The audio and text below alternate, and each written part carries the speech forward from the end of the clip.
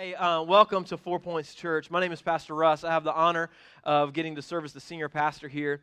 I want to, I try to be honest as the Lord's working in me, and I just experiencing this church for a year now. We've been a part of 4 Points for a little over a year, me and my family. I just am extremely grateful for what God continues to week in and week out do within the congregation.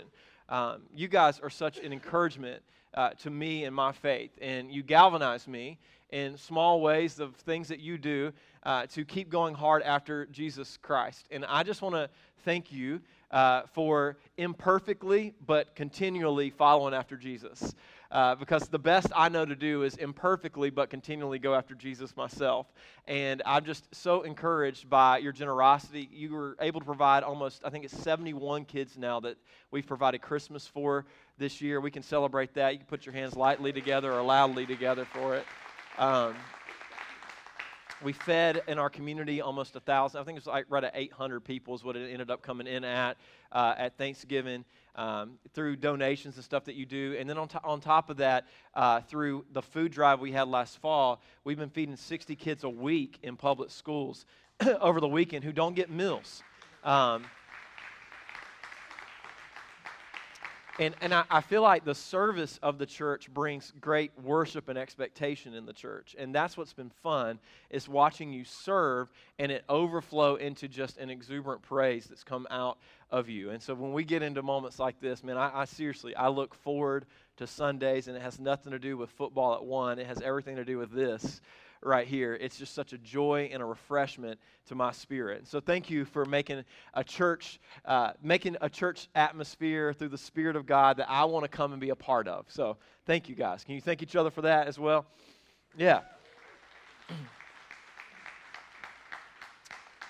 If you have your Bibles, open up to Genesis chapter 25. We're doing a series called Hot Mess Christmas. We've been looking at last week and this week and the next few weeks to come, a family that has a father named Isaac, a mother named Rebekah, and 2 sons, Jacob and Esau. Some of you may be familiar with this story, but they were brothers who were born rivals. Jacob comes out clinging to the heel of Esau. There's this war that's happening within Rebekah's womb before they're born, and the Lord actually gives some wisdom as she seeks God and prays to God as to what was happening. She didn't understand what was going on in her family, so she went to God about it, and God gave her an answer that within her belly, she thought there were just going to be 2 children that would take away her loneliness, but there were actually 2 nations. And those nations would be rivals and at war. Now, it doesn't help matters that not only is this something that God knew was going to happen, but that the parents interjected themselves into making the sons greater rivals than they needed to necessarily be growing up. Rebekah loved Jacob. Isaac loved Esau. They favored them to a point that the other child felt like they had to earn the love of the other parent, because it was unashamed in its love and adoration to favor one over the other. And so we talked about some tough tensions last week. The idea that you're naturally going to connect with some people over others, and that sometimes translates to your kids. And though you love your kids equally, you always love them differently. And it's our job to recognize that when we struggle to connect, we have to push in intentionally in order to build relationships with those kids in our lives that we don't necessarily just immediately, for whatever reason, have a chemistry and connection with. So we've got a divided family. Rebekah is on team Jacob. Isaac is on team Esau. And they grow up. And as they grow up, the rivalry begins to grow. And we're going to look at that in I like the name Isaiah, obviously, in Genesis chapter 25, picking it up in verse 29. Genesis chapter 25, picking it up in verse 29. Let me make sure I've got it. Yes. One day, Jacob was cooking some stew. Esau arrived home from the wilderness, exhausted and hungry. Verse 30, Esau said to Jacob, "I'm starved. Give me some of that red stew." And then we get this weird caption. This is how Esau got his other name, Edom, which means red. "All right," Jacob replied, "but trade me your rights as the firstborn son." "Look, I'm dying of starvation," said Esau. "What good is my birthright to me now?" But Jacob said, "First you must swear that your birthright is mine." So Esau swore on an oath, thereby selling all his rights as the firstborn to his brother Jacob. Then Jacob gave Esau some bread and lentil stew.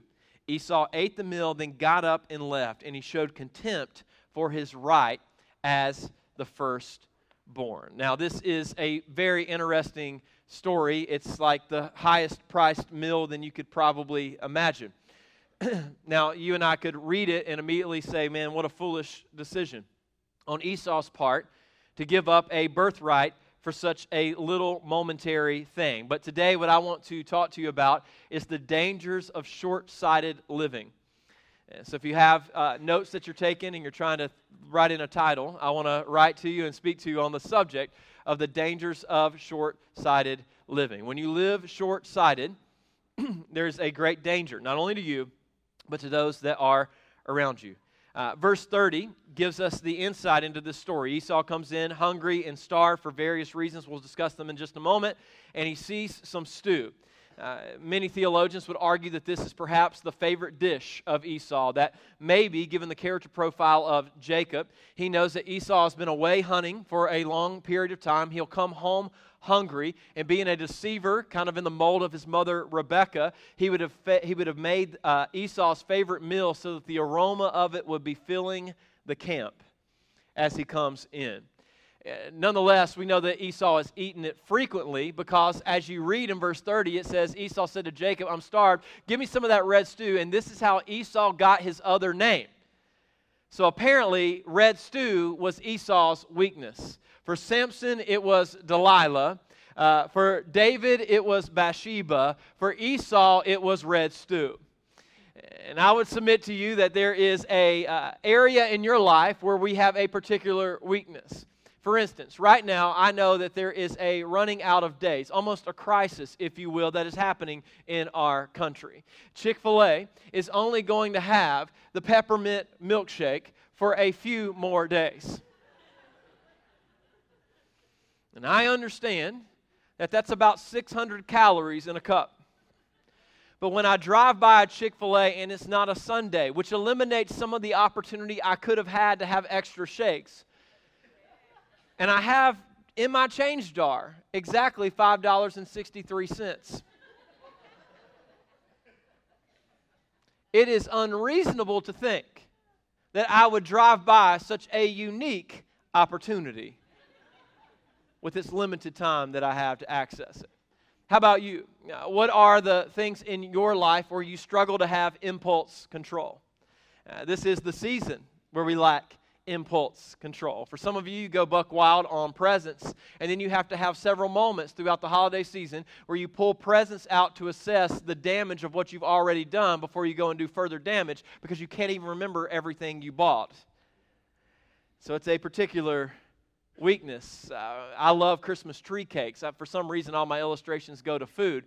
And they only make them suckers for about 30 to 45 days, and now they want to blame everything on a shortage of something. I don't know where the shortage is at, but we need to crank out more Christmas tree cakes and get our priorities straight in this country. When I go by a Food Lion and there's a box of Christmas tree cakes, I undoubtedly will buy them, even if I don't necessarily have the margin. I've got one amen in the back. Some of you, I guess you've not discovered the bliss of one of these beautiful terrible for you cakes. Here's my point. For me, it would be like driving by Chick-fil-A on a Sunday and seeing that it was open. I would pay a premium for that experience because I know that it's something that I cannot readily have access to. For Esau, he comes home, he's hungry, and as he comes in the door, he recognizes that his favorite stew is being cooked. And then he's given the steep price, the premium that he'll have to pay in order to have it.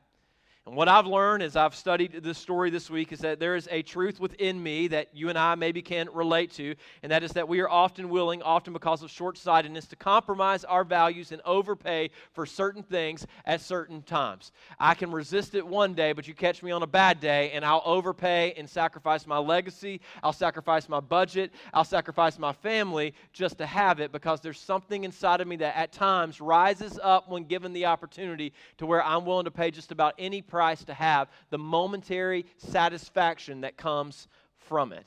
Maybe you can relate. You see, this is how we ended up with videos in the early 90s of Black Fridays where grown women, usually docile normally in their normal life, end up giving each other black eyes and trampling over people to get to towels within Walmart because they're on sale. And so I want to submit to you that there is a danger that you and I could fall into that has big implications on our legacy that could affect our family, not just for a year, but for a generation. Short-sighted living causes you to overestimate the value of things, to sacrifice at higher levels in ways that you shouldn't. And what you end up having in the moment of sobriety that comes after the short-sighted moment is a brutal reality of a life that has been devastated by an inability to have a vision that is greater than a moment. In the book of Proverbs, it says, where there is no vision, the people go unrestrained. And for you and I, there is a need for a settling vision that allows us to have a view of something that's worth sacrificing for in the moment. As followers of Christ, I want to submit to you that we've not been called to live for this life, but to live for the life that is to come. And if we do not get a vision for what is to come, then it will be very hard to resist the temptation to make it all about what is now. And when we make it about what is now, what we end up doing is creating children that grow up with a lack of vision for something greater, something worthy to give their life to. So what they end up doing is getting the same 9 to 5, trying to make the same amount of money or more so that they can build houses that are bigger and live lives that in eternity will not echo a glory to God. And my passion and my concern is that every single one of you have been created in Christ to live a life that will give a praise to Him in the life that was lived on this side of eternity, on that side of eternity. Maybe you've never studied it and you've never seen it in the Bible, but if you study the book of Revelation, one of my favorite parts is at the heavenly feast, it has this moment, this break, where everyone is gathered around the table of the Lord. And it says something very interesting. It says, as they're gathered around the table, they began to sing the songs of Moses. What an interesting concept. We're in heaven. We're at the heavenly feast with the Lord. Everything that is wrong has been made right. And we begin talking and singing the songs of Moses. I want you to get this picture. The idea is that there is a day coming where in eternity, there will be a moment within that heavenly reality where we begin to look back on God's faithfulness within history and time.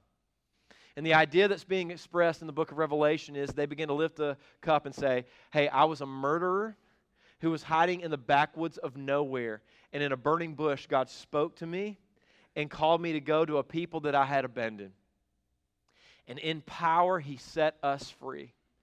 And we were in bondage. And we didn't have a hope. And we didn't have a future. But He broke us free from the most powerful Pharaoh in the entire world, the most powerful nation in the world. And we walked through on dry land as He crushed our enemies behind us, giving us a new history and a new reality and a new hope and a new future that we didn't even lift a finger to give ourselves. Then in the wilderness, He took care of us. He rained down manna daily so that we would have food where there was no food to be had. And He sustained us in the wilderness even though we didn't trust Him for the inheritance that He desired to give us. But then He walked us in after 40 years of wandering into this land that we could not have dreamt would be for us. And He dropped the walls of Jericho without us even throwing a rock at the wall. And He gave us a land that overflowed with milk and honey so that we would be a blessing to the nations around us because of the blessing of the God who was with us as He established us on the earth. It's amazing to think. The idea, and as I've studied it, it leaves this suggestion that we continue throughout history. And perhaps the first, I don't know what it will look like as far as time or how we'll experience it as far as time, but perhaps the first few hundred years will be nothing but praise to God of, and He did this, and He did this. And maybe you and I then get the opportunity within this story to raise the cup and go, look, we were on the 101, this little group of people that were scattered and ragtagged, and God was faithful, and He showed up, and in His mercy, He delivered us from addictions, and He reconciled and saved marriages, and He brought up a generation that were greater than us and took the gospel further than we ever dreamed it would go, and churches were planted because of what He was willing to do through us, and He loosed our grip on the things of this world, and we were eclipsed with the vision of heaven. And as a result, in little amount of time, God did a great work that now is a praise to His goodness in eternity. And I want to say that to you because if you're not careful, you could become so short-sighted that you sell that moment for a bowl of stew.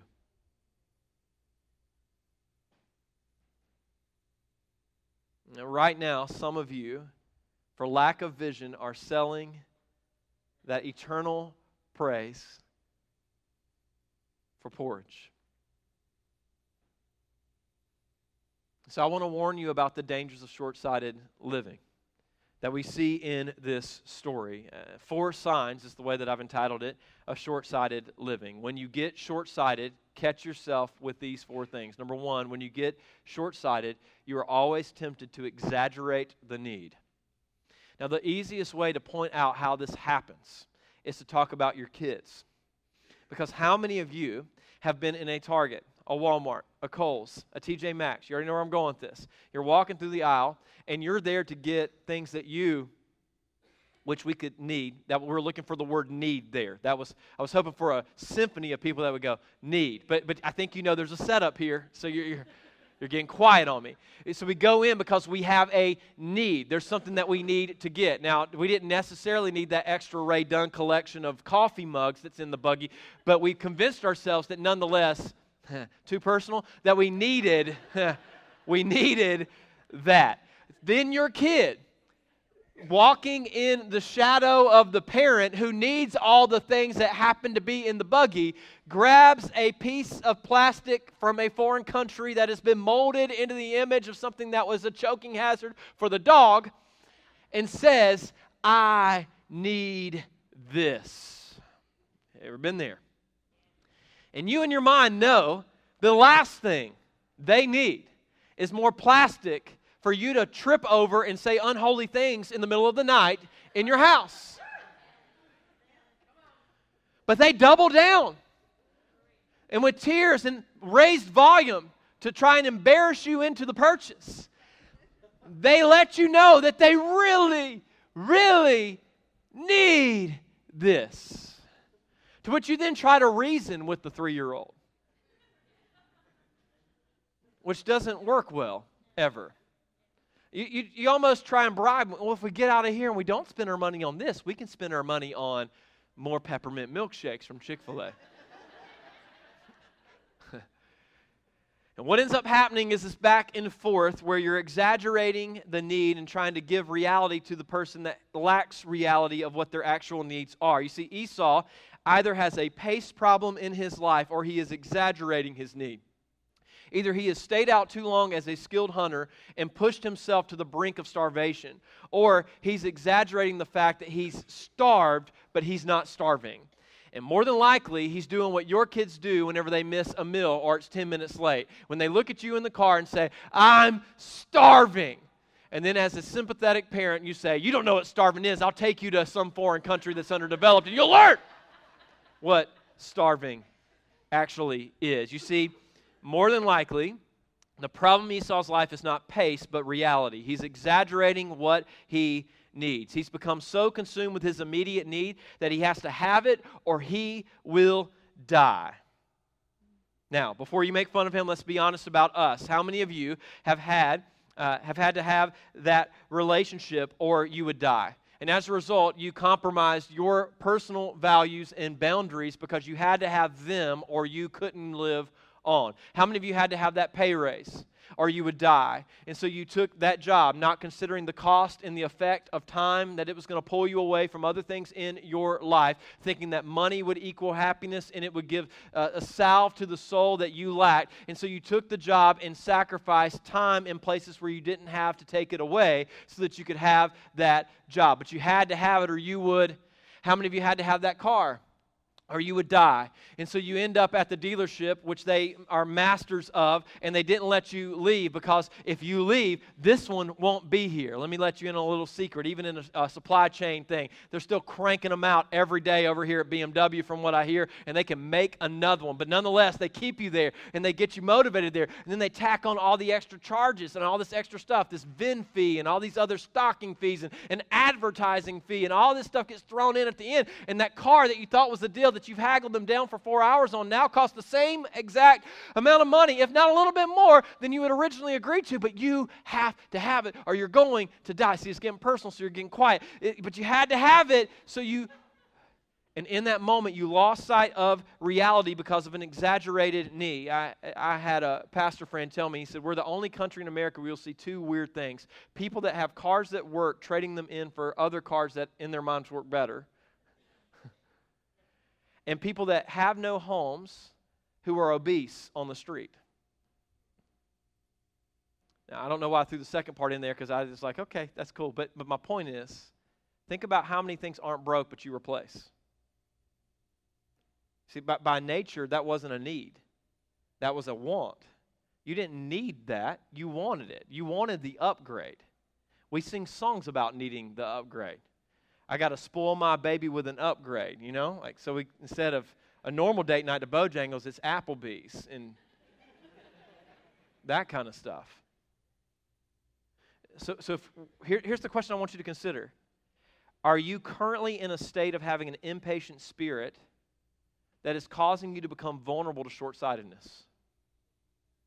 Have you become impatient about your current relational status, about your current financial situation, about your current vocation, about the current season of life that you're in, to where you're looking for anything that can, in your mind, give you a break from reality?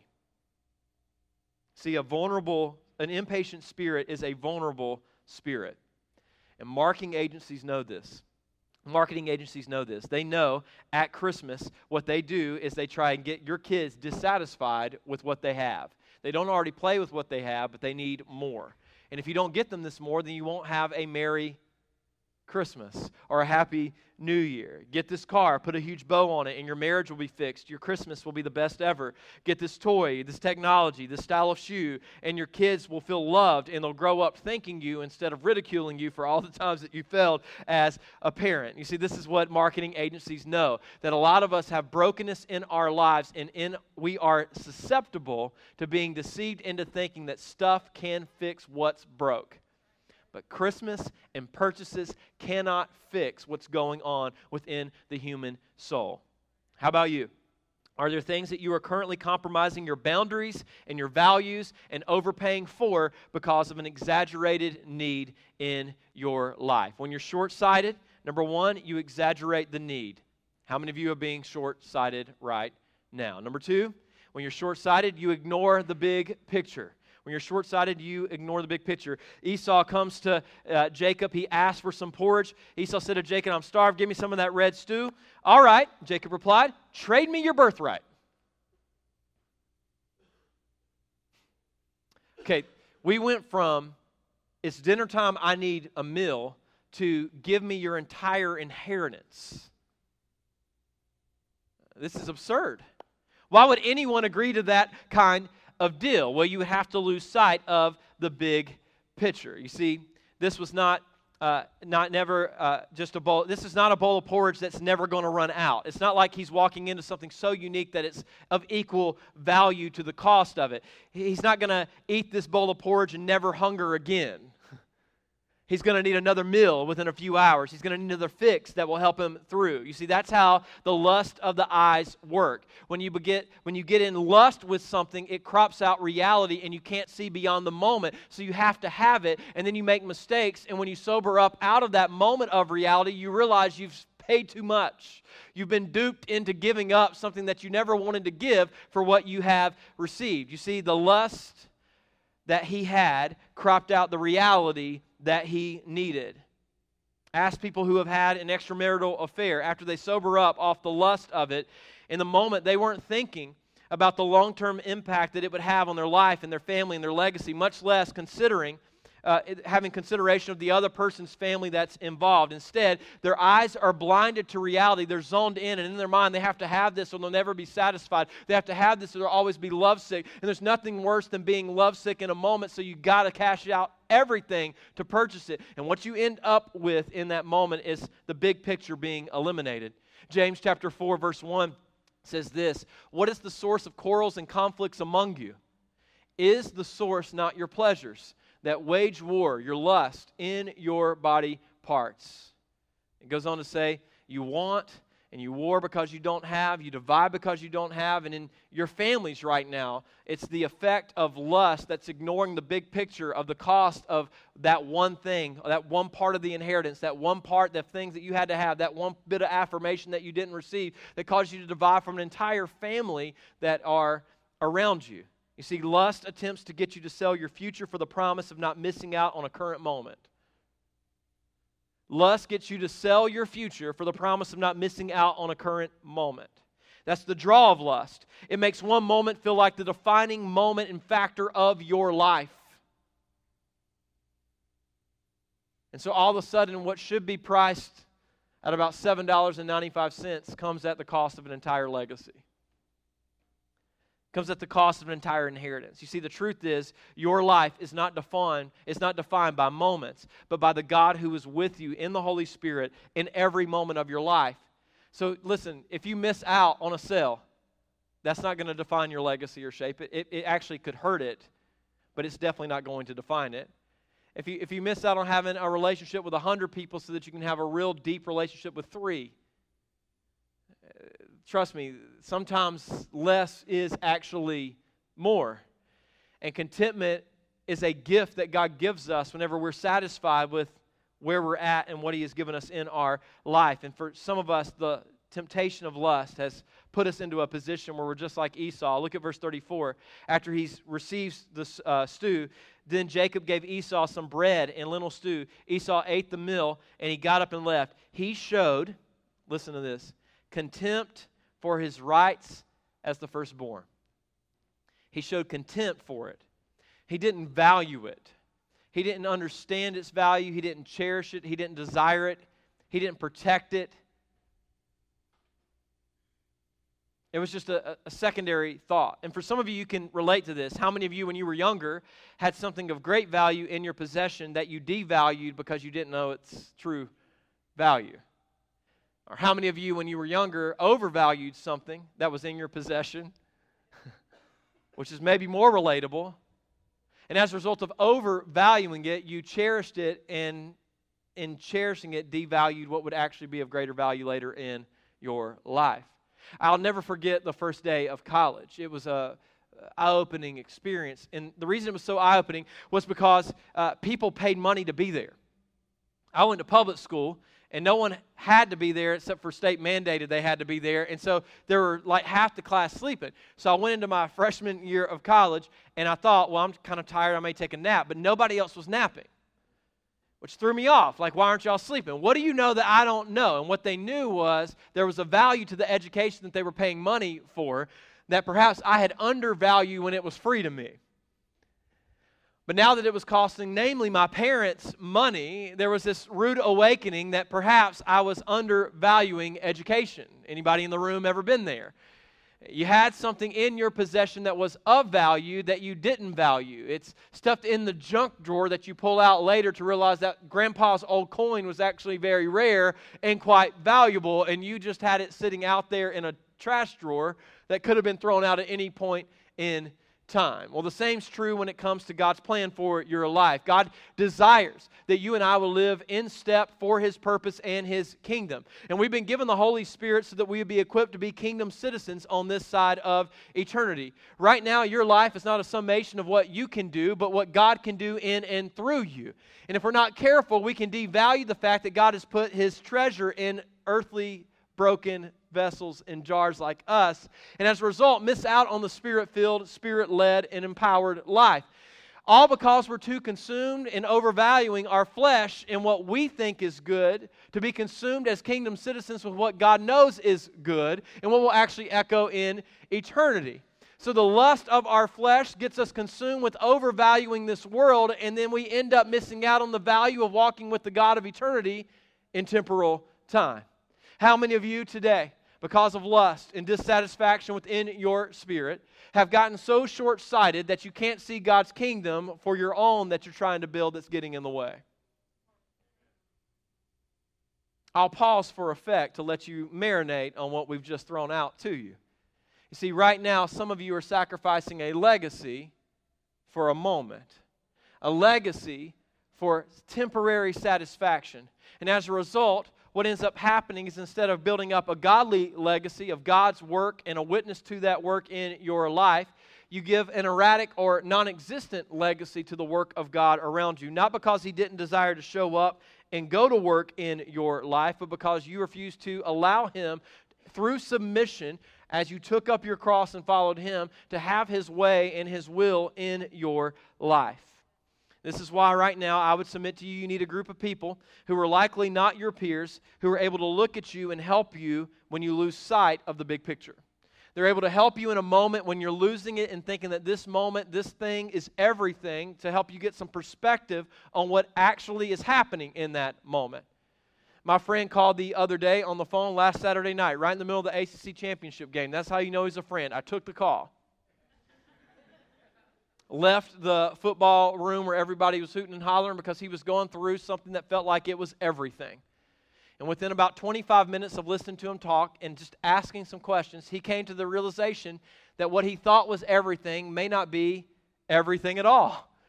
And he was able to walk himself back from the lust of that moment of thinking he had to have control to realizing there's not much we ever control, and that's okay. And we can have trust that in that moment, whatever happens, God will work, and it will be ultimately for His glory and Teddy, my cousin's, good in it. And so we had to work through the reality of that moment. What happens when you get short-sighted? You ignore the big picture. You exaggerate the need. Number 3, you do not seek or listen to sound advice. God puts wisdom around you, but you ignore it. You become the fool that Proverbs speaks of on repeat. And for some of you, this is where you're at. There have been moments where people who love Jesus, love the church, and love you in that order have set you down and gone, hey, I think you're off on this one. I get that you're hurt. I get that there's frustration, but I think you're a little out of bounds when it comes to your take on what's actually happening. And in that, they're doing you a favor, but you then treat them like an enemy because you're a fool who can't receive wisdom when it's actually being given to you, which is what the Proverbs warns about. How many of you have written off, unfollowed, and ignored people who God actually put in your life not to be a nuisance and not to be someone who gets glory out of your failure, which is what some of the community around you is actually doing. They're enjoying the catastrophe. But He places some people in your life who love Jesus. They love Jesus so they won't compromise His word, His way, and His will so that they can get your approval and your friendship. They're willing to give you Jesus even if it means that you walk away from them not wanting anything to do with them. That's a good friend. Because sometimes I need someone who prioritizes Jesus more than they prioritize our relationship in my life because I've lost sight of reality with the lust of the flesh. Does this make sense? So do you have someones in your life who love Jesus enough to offend you if it's opposite to what Jesus would call you to? Or do you have people you're calling friend in your life who would take the Word of God and manipulate it because they value your friendship more than they value Jesus? See, wise counsel comes from people who love Jesus more than they love you. Wise counsel comes from people who love the church more than they love you. Why? Because there is a bone in our body that gets angry with people over time. And if we are not careful, we can be some of the most vindictive, begrudging, bitter people. And so you need people to remind you that Jesus has not lost control of His church since the foundation of it at Pentecost in the book of Acts. And you may not like everything that's going on with the church, and I would say that there's plenty of things that Jesus would not back that's going on within His church. But let me just take a quick, okay, just for a minute, let me remind you that you're married. And the bride of Christ is the church to Jesus. How many of you have some things that you're dissatisfied with your spouse? Don't raise your hand. But I already know that if a spirit of honesty broke out Every married person's hand would raise, because there are some things in that relationship about that person that they do that used to be, endearing and cute, that now are frustrating and annoying.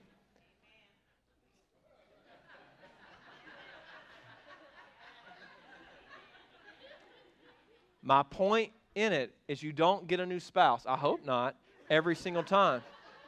And Jesus isn't trading his spouse out because there's some things that aren't necessarily in line with what he would desire. And so you need people in your life that are going to call you back to community, because you can't grow without community. And sometimes, let me just be clear, community can be the nuisance that keeps you from wanting to be around the people of God and the Word of God. And so you've got to have people that love Jesus and love church and love you in that order, so that whenever you lose sight of reality and you ignore the big picture, they can bring you back to it, so that in that moment you don't sell a fortune for a bowl of porridge. Finally, you don't seek out sound advice when you're short-sighted. You don't listen to it. You don't hear about it. Instead, you end up falling into the deceptive nature of selling something way overpriced, or buying something way overpriced, and getting yourself into something you never dreamed you would be in. Finally, the last step, number 4, if you're short-sighted, is you fail to learn and plan better in the future. You fail to learn and plan better in the future. You see, here, let me let you know a reality. All of you are going to screw something up this week. 10% of you will acknowledge it. Some of you are really screwing something up really bad right now. And God's not shocked. Like it is human nature to fail. It is a gift of God that in failure, by grace, you learn. And for some of us, the problem is, as a fool returns to his vomit, so a fool to his folly. That's what the Proverbs says. Is you're repeating mistakes stacked one on top of the other because of short-sightedness, because of discontentment, because of an inability to rest in the presence of God and the work of God and allow God's space to actually be God in your life.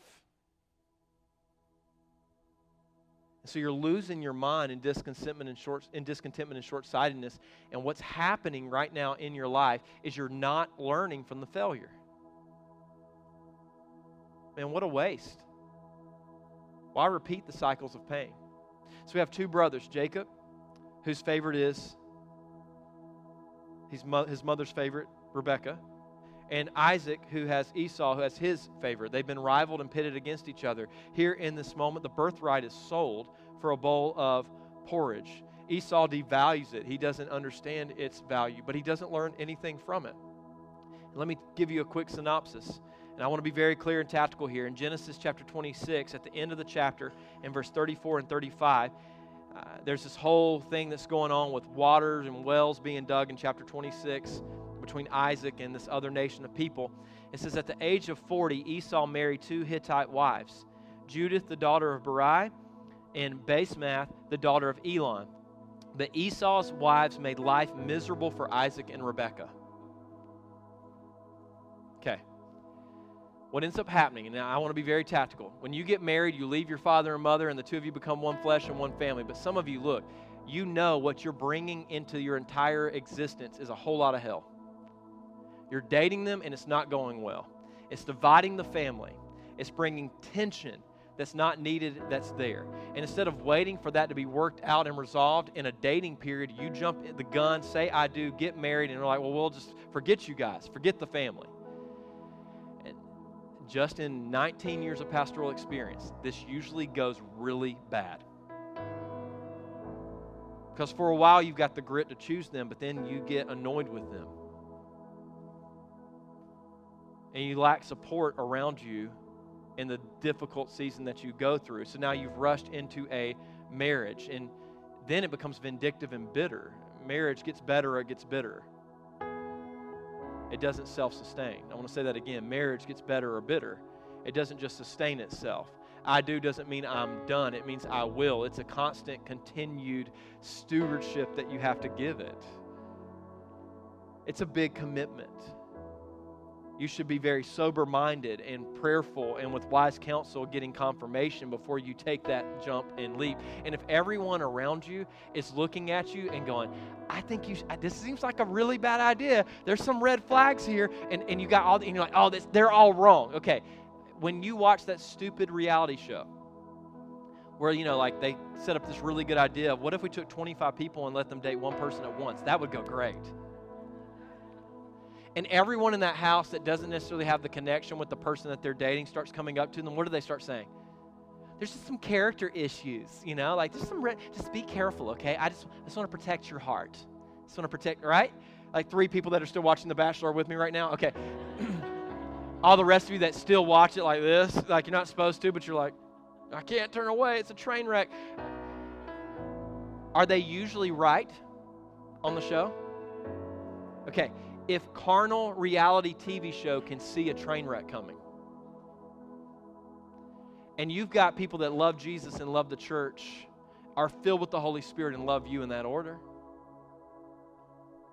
and they're looking at you with grace and saying, hey, this may need to pump the brakes, and you blow right through that, you're not learning. You're not learning. You see, Esau's wives made misery their business for his family.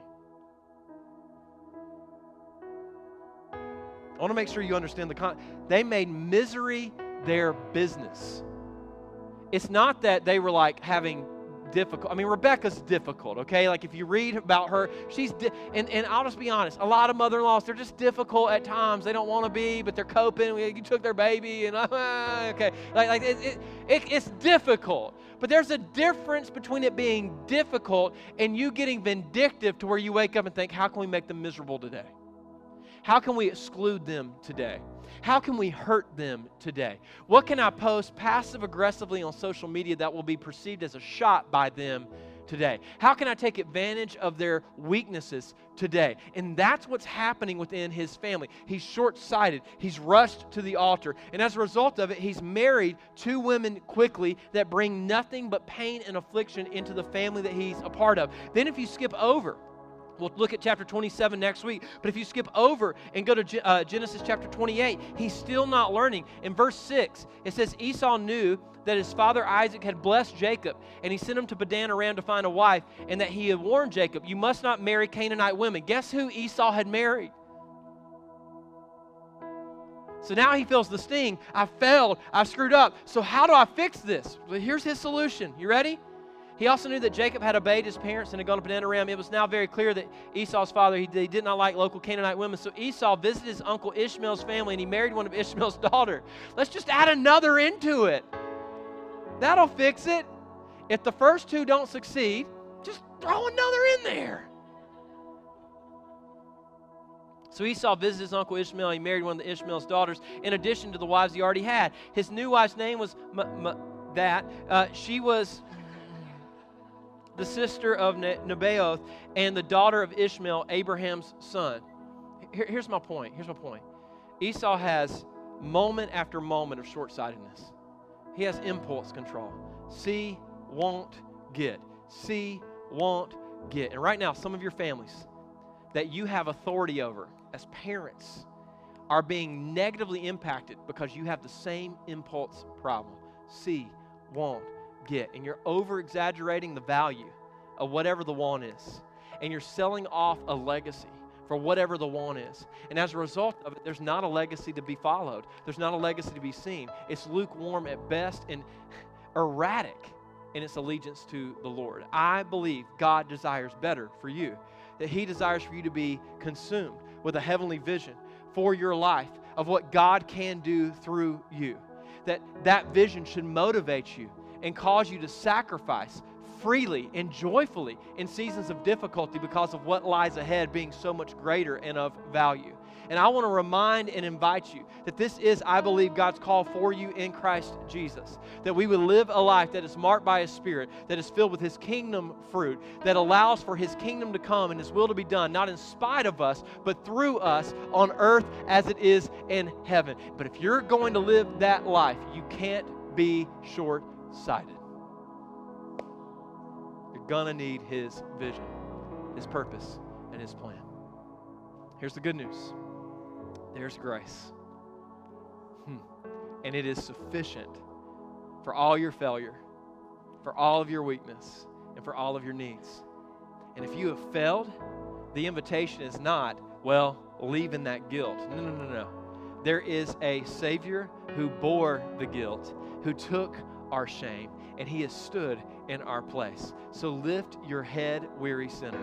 Lift your head, prodigal who has walked and wandered, you can come home because the grace of God in the Father's eye is looking down the trail and calling and awaiting your arrival. If you don't have a relationship with God, He desires, through His Son, to extend grace and forgiveness to you. And today, perhaps the beginning of a greater legacy begins with a bent knee that declares a dependency and a need for Him.